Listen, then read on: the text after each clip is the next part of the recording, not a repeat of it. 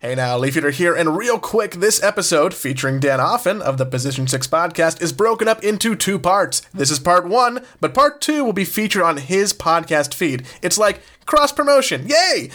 Anyone coming over, listening from his side of the world from Position 6 podcast, thank you, and I'm sorry, truly.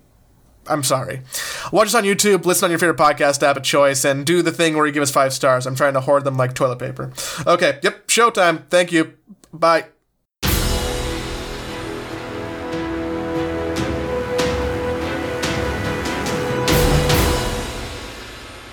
They're very nice and polite and supportive, my fans. Yeah, I was gonna say that would be. I imagine it's like it would be like academics writing, you know.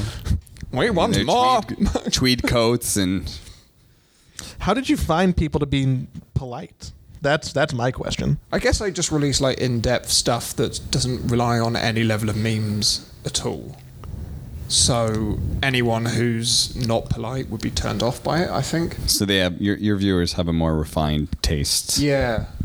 Because when I made it, I mean, this is almost a question that I could be answering on this podcast, but when I made it, I was like, there's nothing in Dota really for me, because all the podcasts that were there were like Zyori's Moonduck one, which is fine, but it was all very long and rambly, and the PPD one, which was all right, but didn't last for long. And I was like, there's nothing that I would listen to. So I was like, I want to make something that I would listen to. I think we had a similar thought. Yeah. Yes. But 2 different paths went down. Yes, and that's why our fans are garbage human beings, much like us. They're not refined at all. I think your fans are proper, Dan, like yourself, who talks nice and I think has manners. This is why we're working with you, Dan, because we want some of your fans. You feel free to take some of our fans, honestly, but we want some of those refined fans, please. There is crossover. They message me whenever you shout me out. I get like 5 messages being like, "Oh, you've been shouted out on this podcast." I'm like, "Oh, thanks." I'm glad. I only do that to intentionally throw shade. Dan, are you saying that you don't listen to our podcast? I do listen to it sometimes, but I'll take sometimes. But I tend to not listen to a lot of what people do because I don't want it to infect my style. Ooh. If that makes sense. No, I totally understand, because I do that with commentating. I don't listen to other Dota commentators. Like when I'm watching stuff, I specifically don't watch a lot of other Dota casters, like long form. Like if I'm going to sit, if I'm not at a tournament, I'm watching it from home, then I won't spend the whole day listening to the Dota commentators because I don't want to pick up on things that they do.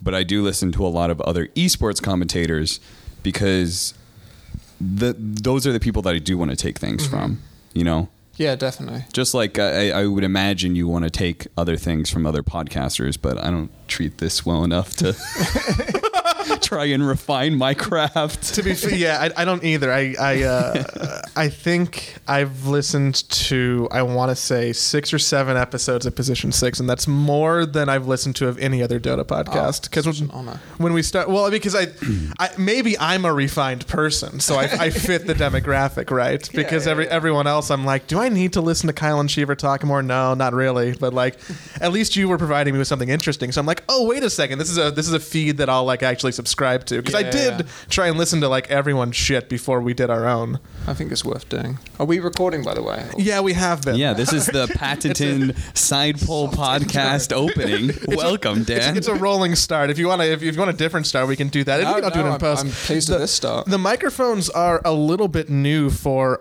literally all of us. I think I'll either put your gain up, or you can get a little closer to your mouth, or I can ride you the whole time.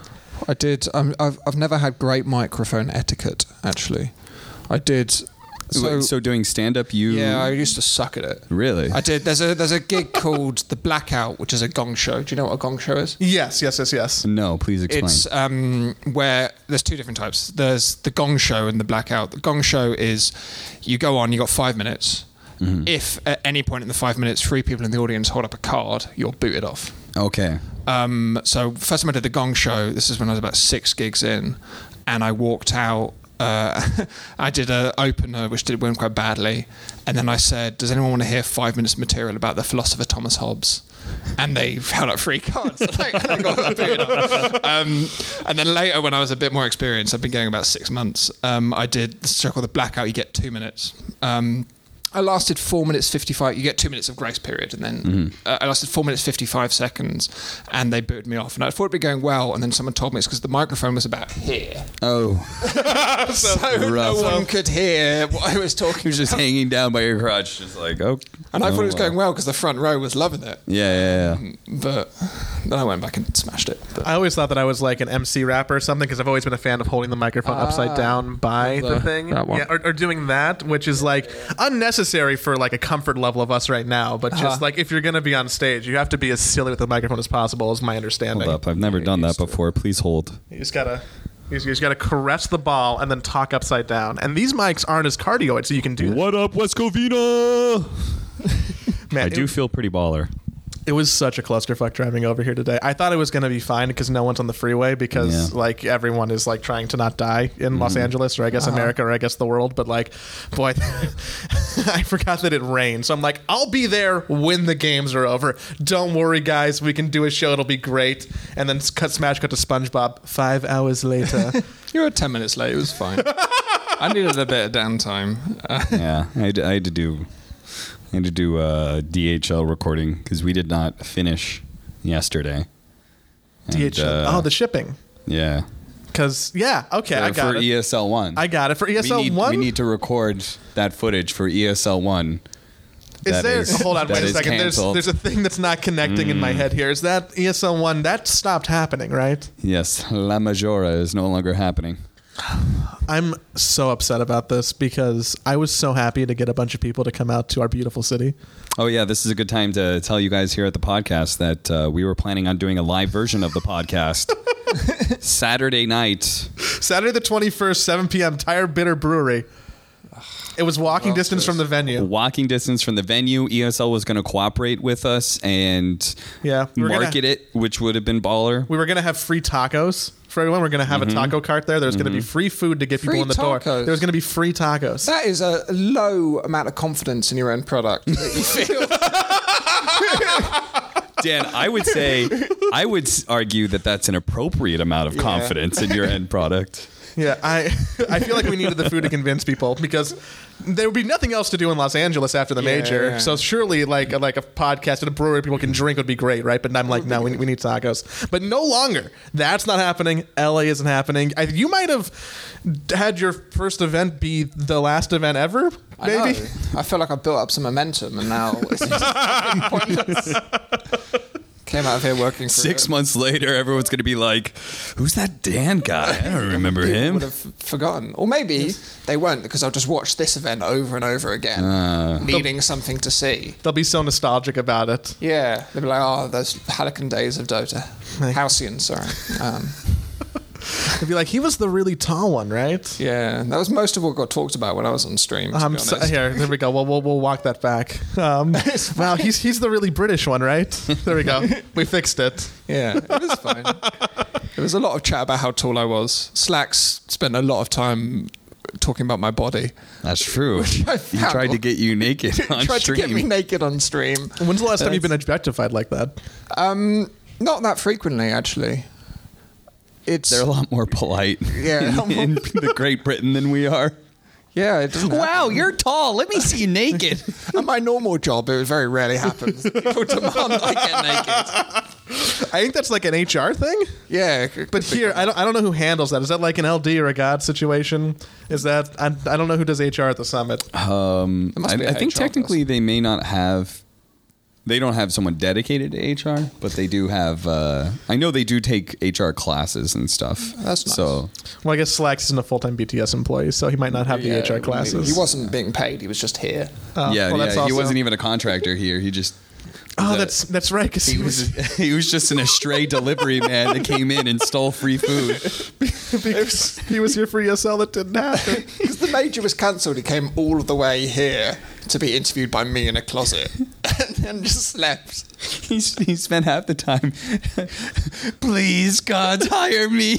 I need a job. Man, what happens? So ESL is not canceled, but postponed. Is my understanding. So does that mean? I mean, do you guys like sign contracts? Do you not get paid unless the event actually happens? I do not get paid until the event actually happens. So I have contracts for about 50% of the events I would work. I would say. I do have a contract with. I'm pretty sure I have a contract for ESL One LA. That contract does not stipulate 50% up front. I only do that for events that I deem are high risk. And I've done that ever since GESC, and I apparently did not deem that ESL One was high risk. I mean, it's more like I wouldn't even take 50% for an event that wouldn't happen most of the time. For example, I did that with ePulse is in a company that they're trying to do an event. Hopefully I'm not blowing them out or anything, but they were going to do one last year. And so I signed, since they're a new tournament organizer and I'd been burdened by GESC, I had them do 50% up front. And they didn't do their event, and they were willing to pay me my 50% and everything. They asked me if I could lower it, which I did. Again, I wouldn't take 50% for an guy. Well, it came with a stipulation that when they do the event, they hire me. Okay. As like a sort of like, I'll do this for you. So that'll pay out if just make sure when the you event hire me ever next happens. time. Yeah, I mean, like it's free money. Like, well, like I can't be greedy about free money. You know. Are you taking your summit paycheck to the bank? Are you gonna like be like, wow, I did this Dota event, now go like buy a nice car in Los Angeles or? No, I might buy some new microphones for my podcast. That's what I promised people. Nice. What do you record on now? Just a Blue Yeti. Oh, So it's not great. So I do actually want to get a good new recording. that can setup. I can help you with any of that. You can talk to me not here. No one wants to hear about that, but I'll be more than happy to help you with that if you need anything. Joey gets really geeky when it comes up to these technical details, and like I remember after We Play, he talked to me about the cameras. Oh God. And he said some numbers and a name at me, and I didn't know what any of that meant. I just nodded my head.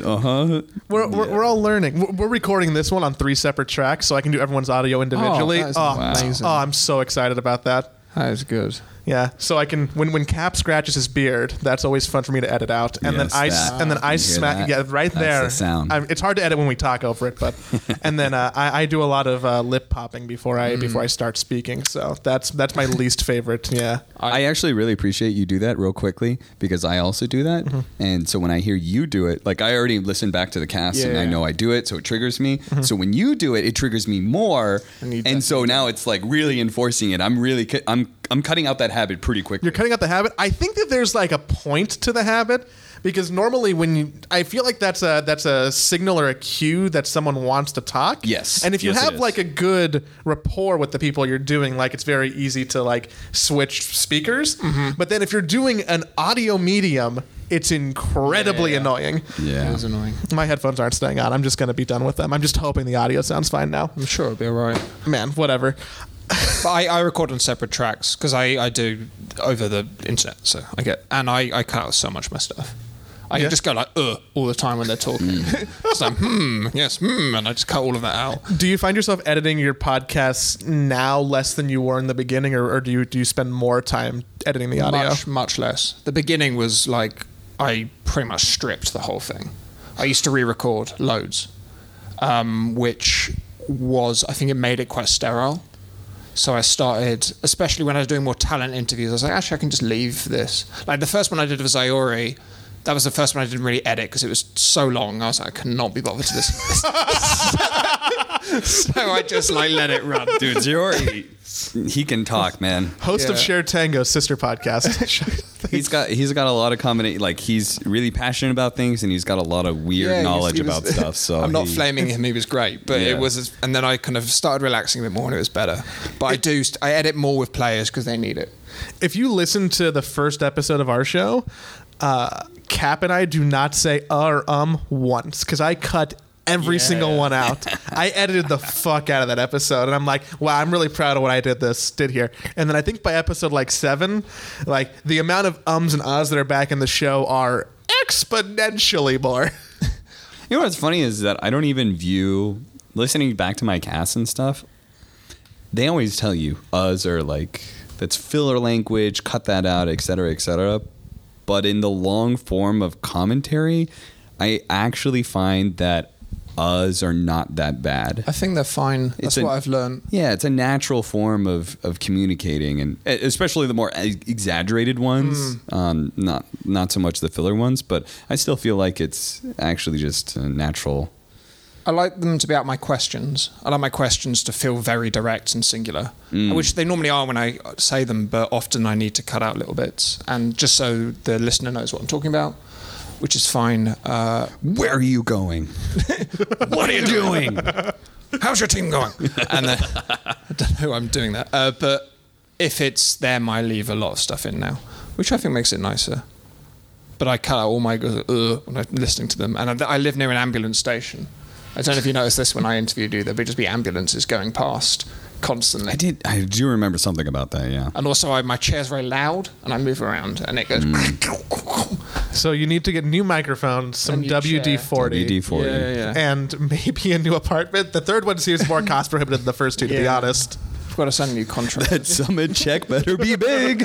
Like, hey, It is not. I was going to work this event for free. That was my original offer. But they said they were going to pay me, which was nice of them. I love it. I was going to work this event for free. That was my original offer. Like, as in, you could somehow go farther down from there. As in, if they negotiate hard enough, you're like, fine, I'll pay you $200. how are they going to talk you down from that? You're like, I'll get my own flight. Well, I'll get my own hotel room. I'll rent you a car. There was a point where I was like, I will probably... Because I wasn't sure it was going to happen, because I think me coming to this was very contingent on Sindarin not coming. And Sindarin, when he decided not to come, they could then afford someone who's a bit more of a risk. Because this is my first event, it's the summit. It's like a big deal, I think, for them to take a risk on someone who's never been at an event, for an event that's quite pally. And it's about people who all know each other. Do you know what that word is? Pally. Friendly. Friendly? It means friendly. Oh, does it mean friendly? Joey, Jesus, you idiot. Okay. How did you not know that? Of course I knew what Okay, yeah, I'm sorry. pally meant. I'm really sorry, Austin. Sorry, Dan, go on. So I kind of... Because my girlfriend's studying at the moment, so she can't take any holiday. And so I was like, I'm just going to take a holiday. I'll work an event for free. And that would be a good way to have fun and also kind of get myself in front of people. But I think that I did enough work for them. They were like, I feel quite bad not paying him, so they're now paying me. But like, not very much, but enough that it's more than I would make my normal job. Yeah, that would be bad for every other talent. They're like, wait a second, they're not paying Dan. Oh no, I'm going to bring everyone else's rates down. Yes, but also they did have to fly me out, which costs more than US talent. So there is more expense involved in me. That's very true. Although airplane's really cheap right now. Yeah, but it wasn't when they booked it. It was a significant amount. Yeah, because this event wasn't like it was thrown together is the wrong word, but like it definitely had not as long of a lead time as everything else. So I can imagine it's like, hey, do you want to get like a ticket from the UK to the LA on not long notice? Okay, here you go. Yeah, exactly. So it's some kind of max price.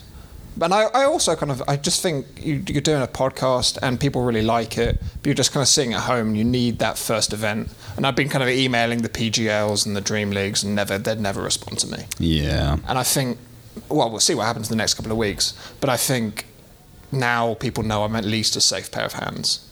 Yeah. You're not a crazy person. I'm not an insane man who's going to run around shoving microphones into faces. I would say that even being able to get like a few clips together and putting it together in a YouTube video, even if you don't like publicize it anywhere, if you just include that in your email with them, like here's an example of my work, then maybe they would be more likely to. Talent are really bad at doing stuff like that. Like Toby's always told me like he was going to create a highlight video of all of his stuff, and like I've always thought that would be a good idea as well for talent. Nobody does it. Yeah, I don't know why. Maybe because there's not that much competition, or like people are for the most part are already kind of established and it's the same pool of people. So there's not like people who are like submitting reels and being like here. Yeah, I think it's also like there's also the factor there's nobody who is unknown in the scene, I guess, in a way. Yeah. Like the tournament organizers that are in know esports and therefore they know like other, yeah, you know, or at the very least they talk to people who do. know and can recommend based off of some expertise.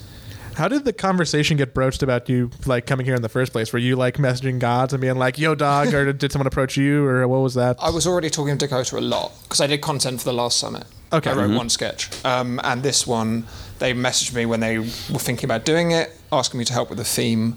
I wanted to do a punk theme, like a house party punk show. Yeah. Which I thought would be really fun, and they didn't do that. That would have been cool. I got a lot of outfits for that. Maybe the next one. And we'd been talking, I kind of came up with the idea for the Ken Burns sketch.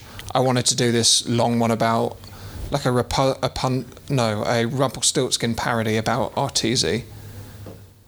Just didn't make any sense, but it was quite funny. And then You really are following in Slags' footsteps then. And then I basically said, look, I've got a spare holiday. I'll come out and do this if you pay my expenses, because it will be good for me. And they said, we're already going to ask you to do that. Maybe they would have asked me to do it for money. I severely compromised my negotiating position. But, then they did say they would pay me enough, which is great.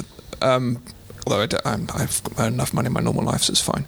But it was just kind of something that I wanted to do. I think it's really hard for people trying to do the stuff that I'm trying to do to get booked. Like, if you're a commentator, there's a ladder. You do qualifiers, you do opens, you do close, then maybe you do off-site stuff, and then maybe you get invited to a LAN. If you're trying to do interviewing content and hosting, which is what I'm trying to do, there's no ladder at all. You either do an event or you don't. Yeah. I can interview people at home, but there's no proof that I can do it in a live setting. I can't host. Like, I can't just sit around in a room. Yeah. Where's your panel? Who are you tossing to? Yeah, like, what are you doing if you're not there? I'm trying to think of people who have come up naturally like that in the scene, because you think about, like, your DJ Wheats were established, your Red Eyes are pretty established, your Machines were like very involved in other games. Yeah. Like Rich was involved in games today. Rich was involved in other games too. Yeah, so it feels like the hardest. Like, you picked the hardest lane to try and come up in for yourself with the most resistance. I thought it'd be a lot easier. Shane is a good example of a content creator who, he's become a content creator basically, but had to get a real job, and because he wasn't getting hired enough for talent events, and he started working for ESL. And I think he originally started working on the social media side, which involves just a little bit of content creation. Now he's, directing these DHL, like these bigger advertisement videos and stuff, and like that's his main job. So you got Malstrix, who's just been in the esports scene forever. He's been a writer forever. A very long time, an incredibly long time. Yeah. And occasionally you see at events an interview you don't know, but they're normally someone who's probably not being paid much, if at all. Or like really local, like your Erie Really, Newmans. really local. Ryanessa went to Epicenter, did a really great job, and then hasn't been hired for 8 months for a Dota event. So it kind of feels a bit feisty, family at the moment for people trying to do non-commentary stuff, which is why I felt I needed a bump.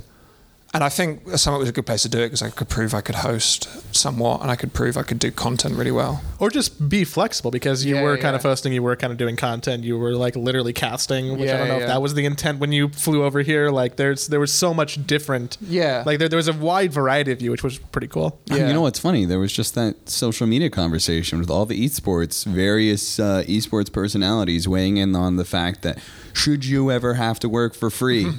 And all the old dogs are always like, I worked for years for free. Of course that's going to be a possibility. And then all the guys who are, I feel like all the guys who are trying to make it right now we're all like, I mean, if they're making money, why should you ever have to work for free? So what do you think about that, Dan? I think the bare minimum should be expenses. If I'd paid to come here, that would have been atrocious, I think. And I think what a lot of the older people saying by work for free is you will have to pay to work, because you have to pay your travel, you have to pay your food. I have not spent any money the whole time I've been here. So I've actually, to be honest, saved money by being in LA. So that makes it much more affordable for me. I think working for free is not really something that should be enforced in an industry. I think for talent it is different, because to a degree you're working for very direct exposure, and you're working for the thrill of being in front of camera and in front of an audience, which is fun. But if you're like someone who wants to be working behind the scenes, then don't work for free. That's ridiculous. Sure. You're not all you're doing is providing free labor for someone who then might maybe like you. What do you think about events that have like the very menial jobs they have volunteers for? Yeah. And maybe they get the volunteers like backstage access, obviously, maybe they feed them, stuff like that. Is that... I mean, I did something similar to that at Reading Festival. I got paid, but a lot of people go to Reading Festival, work 2 days, get a free event, which is fine. But I think if you're going to an esport event and working 6 hours to attend an event, I don't think esports events are good enough to justify that. Agreed. Like, hard agree. You can just watch it on Twitch ultimately, and it is cool being there, but if you're working the whole time, how cool is that going to be? It feels really different for me now comparing like this conversation in 2020 versus what this conversation would have been in 2010 when there was substantially less money flowing around and people were working for free just for like networking sake or foot in the door sake. And you know, I'm generally never a fan of like, hey, let's go do a bunch of free labor and have other people exploit you. Like I'm not super into that. But like I did some work for some old StarCraft leagues for free, and it ultimately ended up paying dividends through networking and people that I met and friendships that I still have years later.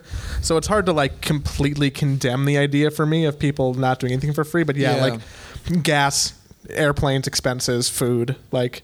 And if you're working for less than that, it feels real shit. But the thing is that all the people who are there are saying, oh, well, I got to where I am by working for free. And it's like, yes, but you could have got where you are if someone had paid you and you would have had a nicer time and your life would have been less hard. And also, it's a reflection of privilege that you're able to do that. Like, I come from a very rich family and I have a degree of a safety net that I can take risks.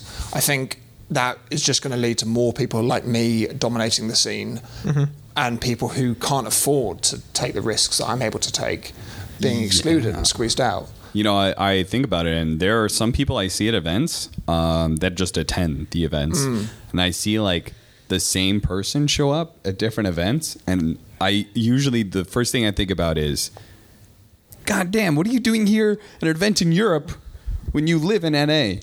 Like, that's all I could think about. It just seems an impossibility to me, but it's because I know that they have help. Monies. They have the monies.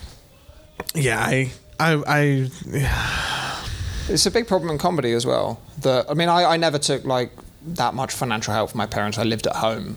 They didn't give me money, but it was like I couldn't have taken the risks and quit the jobs that I did to do comedy for 4 years if I had to work, like the amount of much, and that just leads to a comedy scene that's so full of middle class white men.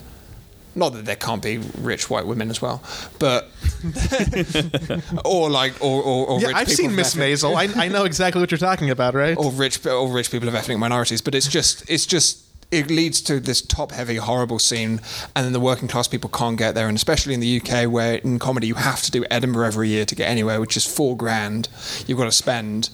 It's just not possible, and it's a real problem in comedy that you're expected to work for free or expenses. Which often, I used to get paid for an open spot in, say, like Southampton. I'd be paid 25 quid, and it would be about 40 quid to get there. And you're like, I'm losing 15 quid to go and perform in front of 250 paying customers who love me, and I'm losing 15 quid for this, and it's nasty. And I don't want to see esports get more like that, where it's reliant on volunteers, people giving up their time in the hope that it leads to something, and paying is no longer normalized. I could definitely see that it becoming more that way for the talent field. Actually, maybe no, I actually take that back, because there's actually two, like comedy. Part of the reason, right, is that there's just one stage, and you're getting the opportunity to be in front of there. But I feel like in esports, weirdly enough, there's like too much content. That people almost have to get paid. Yeah. Because those people are needed. There's too many qualifiers. There's too many games going on that there's always going to be more casters needed. Yeah. There's a lot of casters in esports who are getting paid who maybe aren't incredible. Which in like I often look at that tier 2 realm of casters and go, not to call out anyone in particular, but some of them aren't very good. And I go, in comedy, you'd be nowhere. And it's weird that you are able to scrape a living in casting when a lot of people don't think you're very good. Which is, I think, nice to a degree, but Yeah. maybe there could be more competition in casting, perhaps. What was you said you did comedy for 4 years. What was like the death nail for that? When did you stop? It was getting to the point where I was close to being professional. I was close to breaking through to the point where I could become a professional. So I was doing like, as I said, like open 10s where you get a bit of money and then they say, I'm going to move you up to a 20 next time. And I was getting a lot of those offers and having to email again and again being like, can I please have a 20? And they'd be like, yeah, in 6 months. And it's like, so slow. And I just started... A 20 meeting, your set is 20 minutes long. 20 minutes long. Correct. So Okay. Open Spot does 10. I'm glad you asked. I have no idea. See, now I asked about the word and you didn't really want to ask about that. Jeez, come on. You gotta leave me on a limb here. I figured. See, here's the part of the thing, Joey. This is a secret thing of commentary. Sometimes you just let somebody talk, and if they say something you don't understand, then eventually you'll just glean it from the conversation. Yeah. You know? That's That way you context. don't have to look stupid. That's context clues. I don't want the audience to feel stupid though. And then once so I'm being the audience. Once I get it, then I in turn dumb it down. So you mean that? Yeah. So everyone understands. So a British comedy night is 20 at the beginning, 20 minutes from an opener who's being paid. Usually 2 open spots who are doing 10 minutes, who will be often paid expenses. If Jeff Whiting is doing it, they will not be paid anything. Who's Jeff Whiting? He runs a load of gigs called Mirth Control. I did hundreds of gigs for him. He said he loved me and he would start moving me up to 20s, and then he never did. And then a headliner who's doing 20 minutes and is being paid more than everyone else, and an MC who does the whole thing together, and they're being paid. And I was doing a lot of them. Jeff Whiting was being like, I'm going to move you up to 20s, you're really amazing. And I was getting there. And I did, there's a gig in London called Angel Comedy, which if you're ever in London, you should go to. Very good gig. And I'd been wanting to get their middle spot, their 10-minute spot for ages. And I finally did. And I did it and I did pretty well. Came off stage and I was like, I fucking hate that. That was awful. Because I didn't do well enough to differentiate myself from everyone else in the scene. I see. I was like, I've not smashed that, so I may get booked for I may get booked for a paid spot soon, maybe. But there was just so much pressure. I had to do incredibly well every time to differentiate myself. And I kind of was like, if I hate this much now, I'm going to hate it more in 10 years. So why do you keep on trying? Do something better. It's a very Because everything's wise better when you have an decision. HBO show, right? Yeah. That's why you do it for 10 years. But I wasn't going to get on television because there's just too many white straight men in comedy. There's loads of us, and some of us are really good, some of us are really bad. I was in the quite good category, but there's just too many, and it's really important to have varied bills so the audience aren't seeing the same people over and over again. It's really important to have all the wave before me are all white men, and it's really important that the next wave has a load of women and ethnic minorities in there, and the people who have come through from my cohort are incredible comedians, and I'm so pleased to see them do well. But for me, it just meant there was no attention being given to me. So I was never going to get on television because I wasn't quite good enough to be the best white man, and I wasn't interesting enough to be anything else. So I used to talk a lot about the disabilities that I have, but it wasn't quite interesting enough. But so I kind of just felt I'm going to be a road comic for 10 years, or I'm going to try something different. So I was like, I'm just going to get a job. I got a job, and I was like, I'm bored of having a job. I'm going to try doing esports.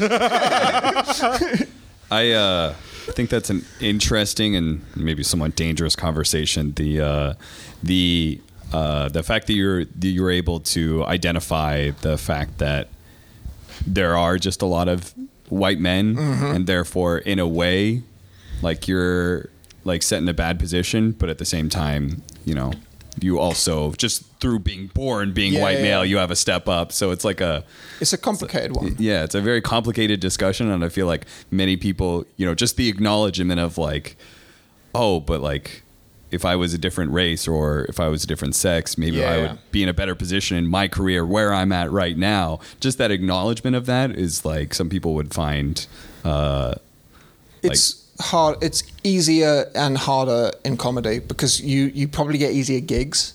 Like audiences hate women and they're nasty to them. Right. And if you go out of London, okay, this is sounding a lot like esports commentary right now. Yep. The audience hates women. Go on. And if you go outside of London, a lot of them will hate ethnic minorities. And so it can be really, really tough. And so as a white man, which is what I was, and still am, but you go around I'm and like, has that changed? Okay. and you do well at all these gigs and you keep on doing well and you kind of go, well, why am I not getting my due? And it's partially just because the audiences are more predisposed to like you. that you do well so often. And I think a lot of the men who were very bitter, who'd been going longer than I had, didn't realise that. They were like, but I'm always doing well, and these women aren't doing that well. And it's like the audiences like you more because they're sexists. And often it was just because there's more attention gets given to people who are different. But I just kind of feel that it was, in the end, it wasn't what I needed to be doing anymore. And seeing the people that have come through who are now getting on television, people like Sarah Keyworth and Olga Koch, and people who watch British panel shows now might know Ed Knight's doing very well, Jacob Hawley. I think they're incredible, and they were way better than I ever was by so far of a margin that I don't think, even if I was the most interesting demographic in the world, I necessarily would have broken through. But you don't know. Because you get more attention, you get better gigs, and you get more chance to grow. But it just wasn't for me in the end. And I grew a huge amount as a person over those 4 years I did comedy. And it was just the right time to give up and try something different. But I have such a desire to create that I had to move into something else. Right. Have you always had that much introspection? Because I feel like that's kind of the most interesting thing for me, right? That I think a lot of people might not make those self-realizations. I didn't always have... I think I was becoming more bitter towards the end. Like, I was becoming one of those guys who goes, all the women coming up, taking my jobs. So you were Twitch chat. Yeah, I was becoming that. And having these kind of a conversation about how hard it was to be a white man in comedy. And I think that was part of the reason I wanted to quit, because I was just becoming this bitter, horrible guy. Yeah. And it was not nice. And esports is people rag on about esports being not friendly. I remember PPD in the first interview I did of him being like, well, good luck doing content creation because everyone's horrible.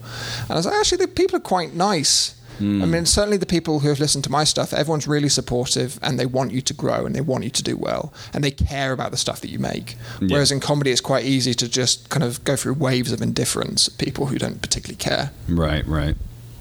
No, I feel like that definitely... Going through comedy definitely set a very low bar for when it comes to your audience and your fans. They were just like, any sort of appreciation came up, you're like, this is great. Yeah. Meanwhile, like I feel like a lot of commentators, a lot of talent in general, if they quickly skyrocket, if they, especially like maybe former pro players or like somebody who has a natural step up and people want to be able to like them, they'll skyrocket upwards, and then they'll get used to every tournament I'm getting a thread. Every tournament people are telling me, I did a great job. And especially if you are doing a great job and you're working hard to be able to like improve and stuff like that, like you're seeing this direct feedback. I worked hard. I did this like maybe this one little thing was really cool by me. It went up on Reddit, very successful. You get used to that feedback loop, and then just as simple as like that you no longer getting that really good feedback, no longer getting those Reddit threads and stuff, like you get used to that, and then all of a sudden you start feeling like something's wrong. Yeah. You're like, do people not appreciate me anymore? Like, I had this really funny moment. It didn't even show up on Reddit. What happened to that? Like, or do people not like me? Maybe like, and it can go two different ways from there. It can be, you start thinking about yourself and like thinking, am I bad? You start thinking about like, maybe you put it down on your audience and be like, why don't they appreciate that stuff? Or, and then you like that also, either way, it leads into really, any negative feedback hits you really hard. Yeah. It's just it's very much about just what you get used to, and then as it changes, The idea of tying any amount of like self-worth or gratification from something as fickle as Reddit is like, I mean, I don't want to talk down anyone who does that, because nothing feels greater than being like, hey, I did something that I really liked and other people really liked it, and people talk about it on Reddit. Natural. It's very great. It's very natural. Like, there are very few people that I know that are able to disregard that entirely. Merlini's one of them. But like overall, to get stuck in that cycle and like kind of tie some kind of self-worth to Reddit is like, oof, because eventually you're gonna get burned in some way, shape, or form, and then you're gonna have not a good day. So that's why I identify with a lot of what you've been talking about with your comedy, because because I feel like I have some very similar parallels, but like obviously my start in Join Dota was like very negative. Yeah, right? yeah, I was like, going to ask about that. It was the Join Dota. It was the Toby channel. That was literally what it was. So every single time I was up, people were literally just asking like, "Who's this guy that's not Toby?" You know, and then a question of like, why isn't he being more like Toby? Like, why is he trying to act like Toby? Why is he screaming at team fights like Toby? He's just trying to be Toby. You know, like it just becomes, and so it was very negative for very long. So that was what I got used to. You know, and so nice. Yeah, and so I see, I for example, I'll just name it right now. Like I saw the other side of the fence really heavily with Kyle, because Kyle, he rocketed upwards, and he's a great talent, right? He does very, very good, and he makes other panelists look good in the way he's so extreme as well. And so he got a lot of love, and then that was his norm, and then it just kind of went away. I got to experience the opposite, which was just getting shit on nonstop, and then slowly it just went away, and it going away it felt great. I was like, I'm no longer getting shit on. Then once I started getting praise threads, I was like, oh my God, this is amazing. This shit's like I'm crack. gonna do this for the rest of my life, loaded up into my veins, baby.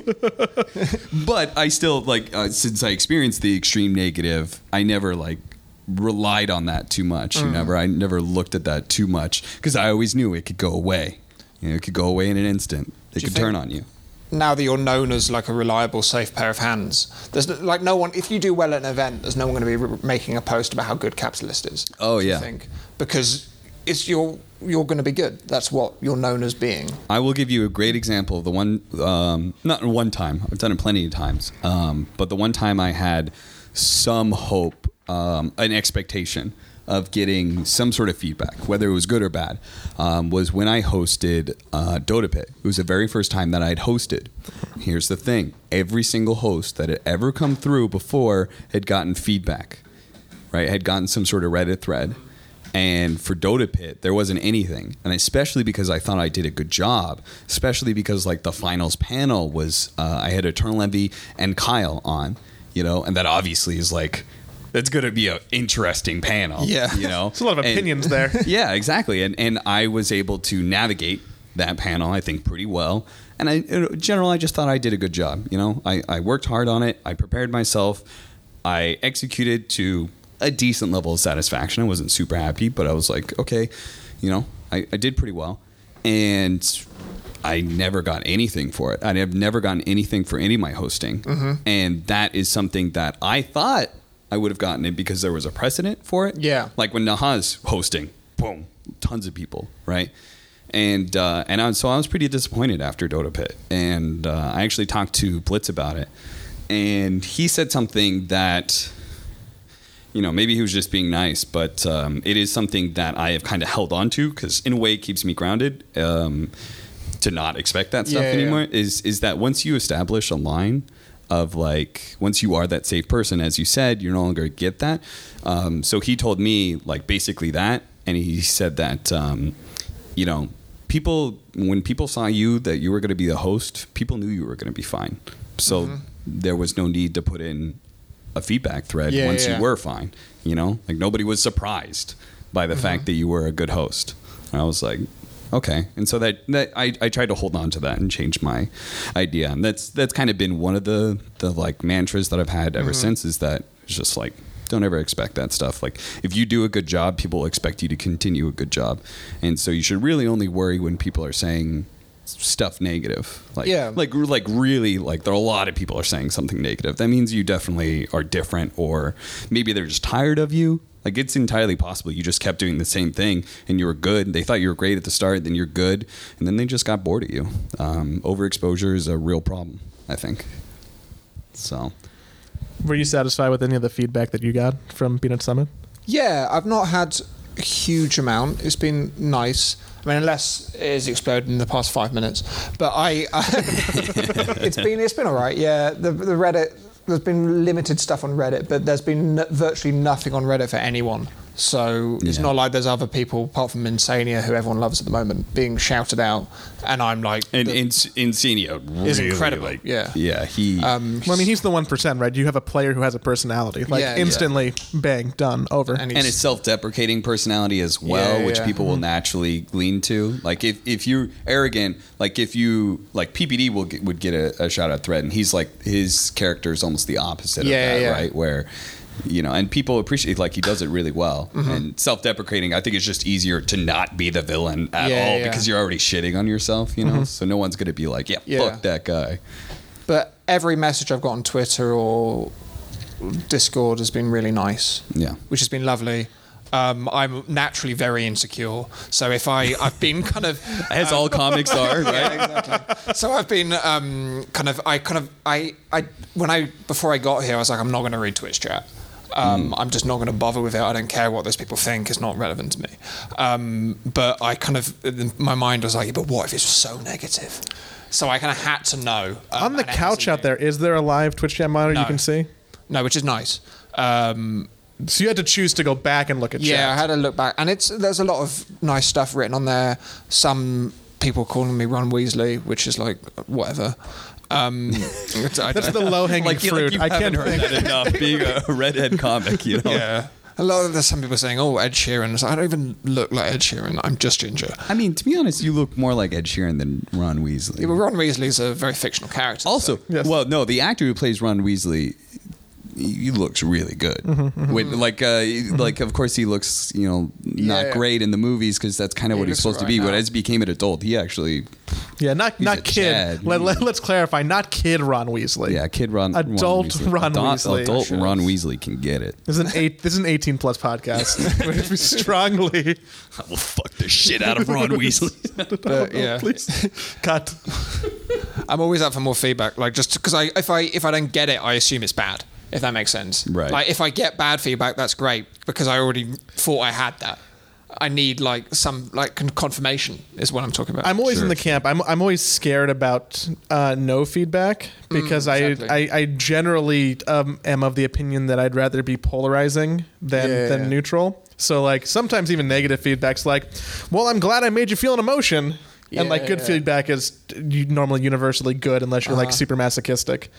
But sometimes if like I know that some people have posted later episodes of our show on Reddit and then just got like zero traction or like like not even icky comments but just completely neutral ones. I'm like, what are we doing wrong or right, but mostly wrong. It's a safe pair of hands thing. People know it enough now. The only bad stuff I've had feedback has been about the closet interviews, which some people liked. I think a lot of people thought they were a bit awkward, and I don't really care because they weren't my idea. So as long as people thought the interviewing was good, then it's fine. That's funny that you're able to so easily differentiate that. Yeah. I feel like a lot of talent have that problem of like good or bad. I thought it was kind of funny. In fact, my girlfriend actually messaged me and she said she like the first 2 times she saw the closet interview, she was like, "This is pretty weird, but it's pretty funny." And I think a lot of talent have an issue of like being able to separate the idea versus your execution of it.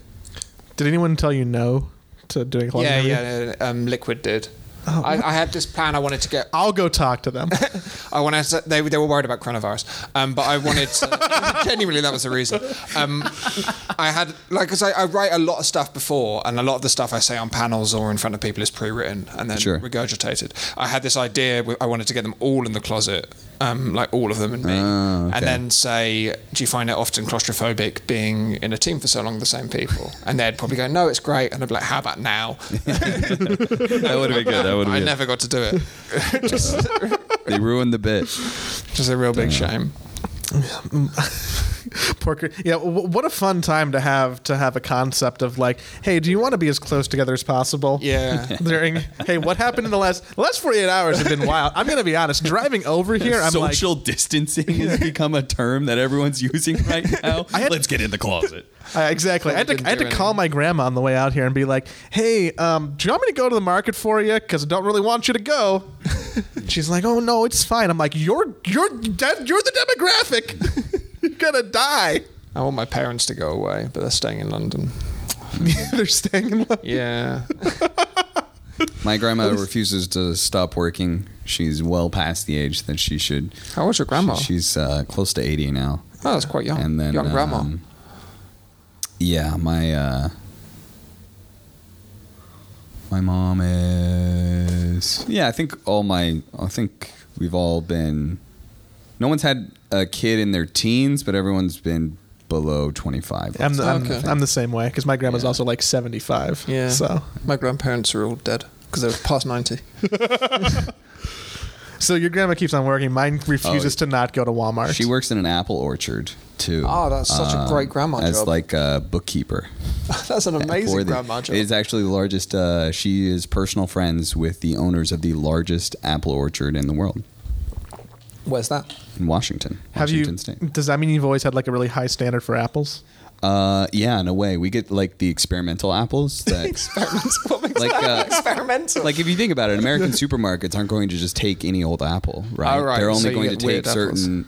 Like everyone's going to take Red Delicious because they look really good and they'll sell, They are but they taste like disgusting. garbage, right? Yeah. Like, well, there's a reason for that. It's a safe bet. So we get the we got to taste the apples that like they've experimented with and they're really good, but supermarkets won't take them yet, and you have to like slowly introduce it in a way. So you can only have a few trees for those. Like you Okay. can only dedicate so much of your orchard to your experiment, right? Because obviously you won't be able to sell that to make money. Interesting. If you were an apple, what sort of apple would you be?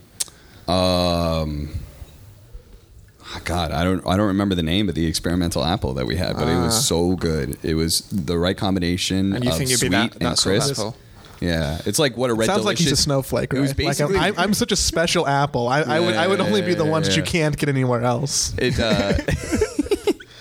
it's basically it tasted what a Red Delicious looks like. That's interesting. Yeah, it actually was so good. I've never been an apple person. I Never been an only apple I only like them in pastries when they're highly I baked love and with a apples. lot of cinnamon. I can eat so many apples. Really? Yeah. I've always thought they were so. This might be a little bit of confession. I don't eat a lot of fruit, and I almost eat no vegetables. That's really bad. I know I'm probably gonna die really young You sound like Slacks right now. because of my Slacks- diet. I swear to God, yes, because Slacks. I'm not sure if that man's ever eaten a vegetable, unless it was on like accident. You know. That's not true. I love broccoli when it's in Chinese food and smothered with a lot of sauce. Yeah, that's good. Yeah, that's fine. What other vegetables are good? Potatoes. They're not a vegetable. Oh, That's a starch. okay. I don't. They count as a vegetable in Can you- Australia, but not elsewhere.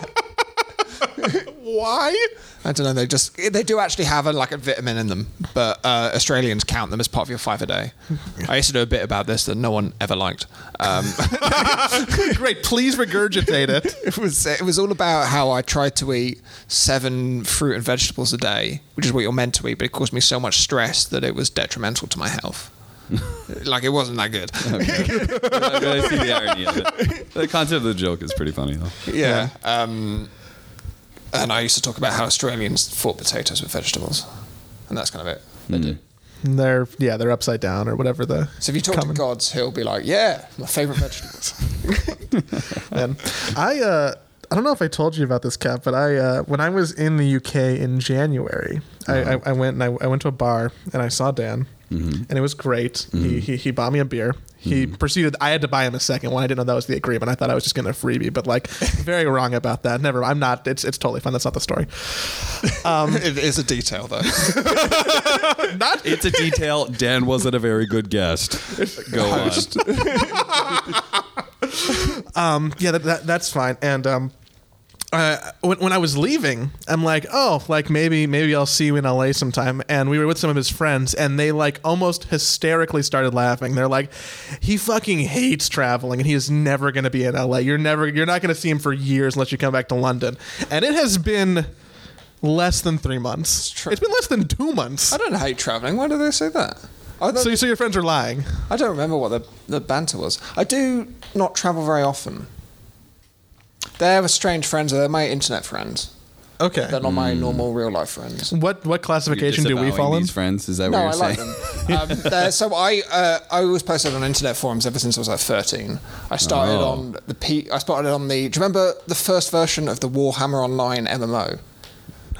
Negative. I don't. They released one. I mean, very yes, different and to the first one they made. They were making it at the same time as World of Warcraft, and I was very much in the Warhammer Online trend. How'd that turn out? It did not get released. And, World of Warcraft did get released and became World of Warcraft. I used to post on that forum, and then I moved over to the PC Gamer US forums and the PC Gamer UK forums, and then from there, a sub forum of that forum got made called Praise World, which I used to post on, and then that got turned into a sub forum called Parvini's World, started by a man called Nemo Parvini, who is a senior professor at Surrey University and also now an alt-right online racist.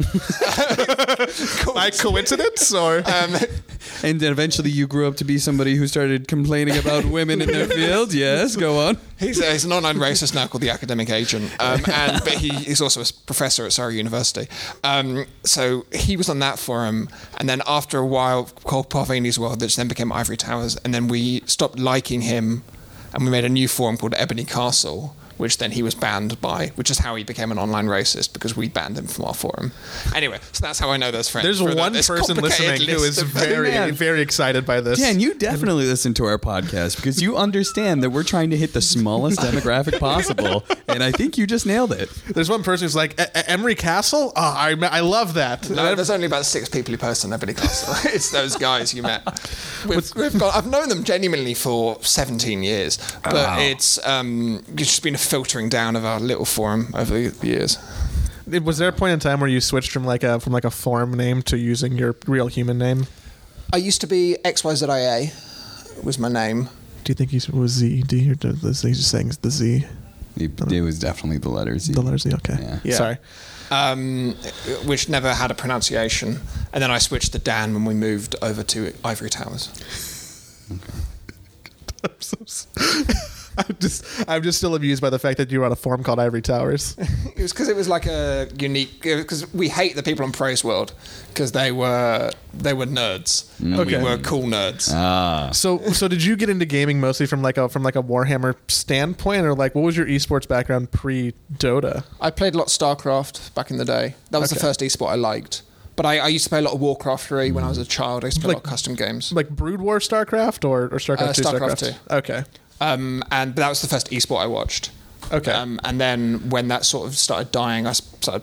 Well, I was curious about Dota because I'd played so many Warcraft 3 custom games, and I used to join Defense of the Ancients maps, then immediately get kicked out. It was like this weird thing, like you needed to download the thing. download the map, and so if you were somebody who needed to download the map, you just automatically get kicked. But it was a sign you were a noob. Yeah, because no one wanted to play with. You didn't know how to find the map online and install it. So if you didn't know how to do that, then you didn't deserve to play in this goddamn game. Exactly. But that's Dota has always been mega elitist, dude, and it all starts in Warcraft 3. That's rough. So I occasionally would get into a game because people wouldn't kick me, and I'd always buy like 9. Well, I would never get to the point where I could buy 6, but I'd buy like a Blade of Attack because they would do damage. I don't believe in anything that doesn't do damage, and then just feed bottom lane repeatedly. So, what was the first event that you went to then? Because there weren't really any StarCraft events in the UK or even really Europe, right? I never went to an event. This is this technically it? I went to ESO1 Birmingham. Okay. Last year, and that was my first ever esports event. And I did actually go to a pub stomp hosted by Pyrian Flax and Cyborg Matt back in 2013 when I was writing for the UK Dota website. That was when Pyrian Flax had just broken through. Back in YouTube Pyrian Flax stage? Yeah, YouTube Pyrian Flax. He made everyone little badges. It was quite cool. I miss that. Sometimes I wonder about what would happen if we kept on making stuff like that. Everything's gone. It's crazy to think that is shit. 5 years ago, 6 years ago at this point. It's more than that, yeah. Well, 6 years ago. That was when I was out of university and not working. So a long time. And you're like Dota. Yeah. Well, I just spent ages playing Dota for that year, trying to get a job, and it went badly. So just naturally, if you can't find anything else, like eventually you'll just come full circle and be in Dota. Yeah, that's how it's ended up. Man, is there anyone that you met here at the summit who like you were stoked to see, or anyone who? I mean, I guess you don't want to talk about anyone You who can was say like me, surprised. it's okay. You can say. I'll allow it. Well, no, I was just stoked to meet. I was really excited to meet Tsunami. So it was a real shame he wasn't going to get here. Yeah. That's For those of you guys who don't know, Tsunami came here from the minor, and a Dota player ended up getting really sick at the minor, and therefore Brax. everyone was afraid of coronavirus. I wasn't sure if I was going to say his name. Brax is fine. I by the almost way. said the name, and I'm like, I'm not going to say it, and then you just said it, and I'm like, Right. But he's Put it out fine. if you want. Brax is fine. I've been talking to him the last couple of days, and he got a little bad, but he's good now. yeah, I think Tsunami's but in because of that fear, Tsunami was not allowed to come to the event. He had to stay in the hotel.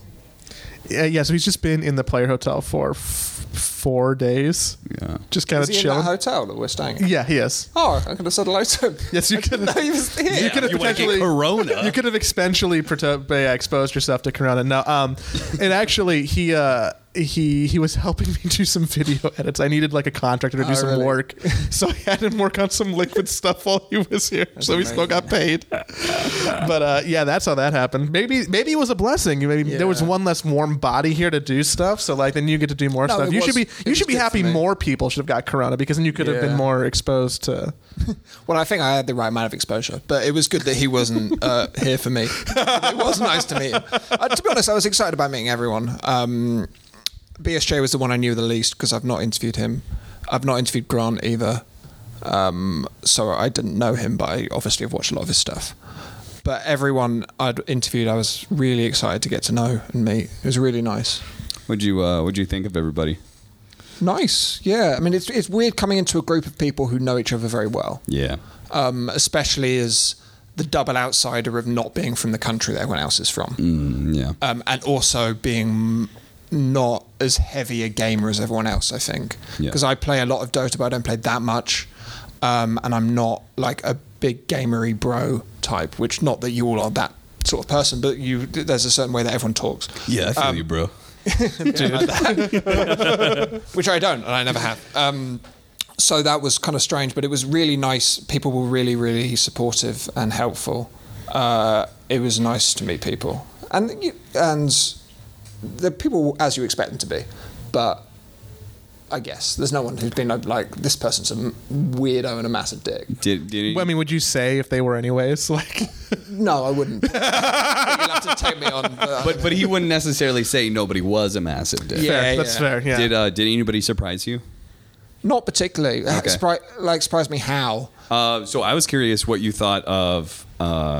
So we have a lot of stuff. We have a lot of fun off camera, particularly if the conversation is involving Slacks Yeah. or Blitz.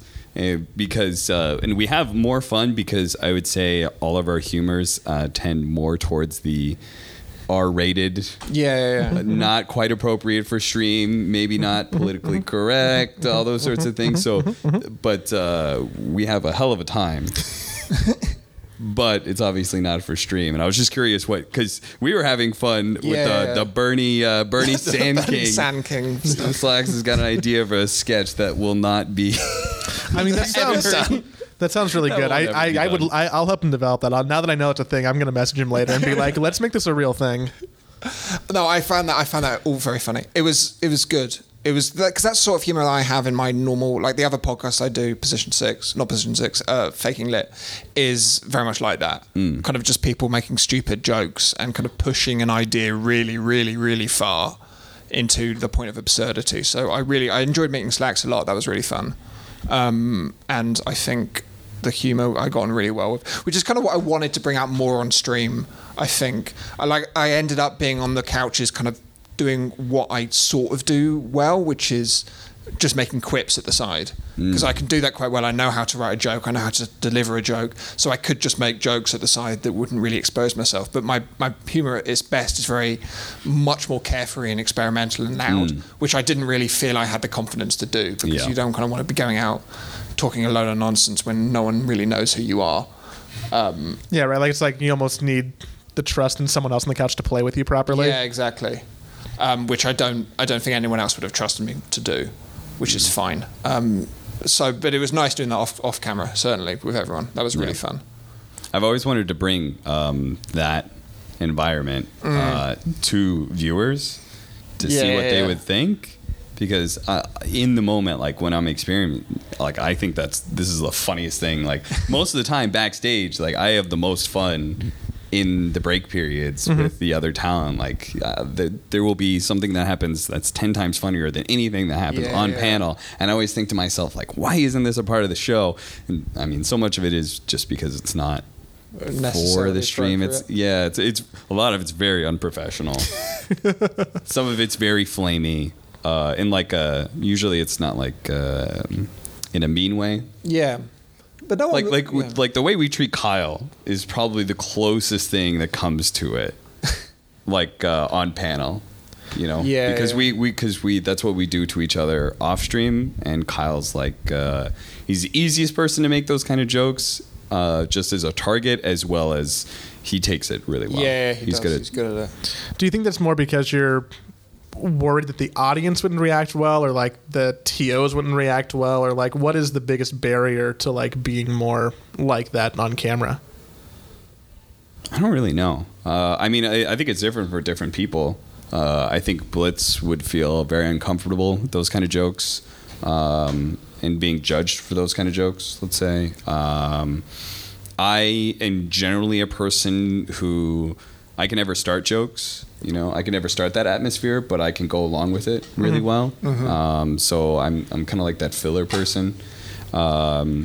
Slacks does do some crazy shit. It's just none of it's like that politically incorrect, or none of it's that dark. He's good at the line. He understands the line much better than people realize. Yes, he definitely does, because he crosses over that line really far.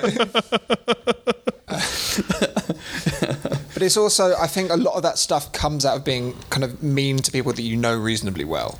And that doesn't come across on stream because you don't know how much everyone's relationship is. Or they're too far away in that they're like political figures or celebrities or something. You can't quite make that joke on stream with a bunch of people because, you know, like let's say there were some Kobe jokes, for example. Yeah, I mean, did they go down in a burning...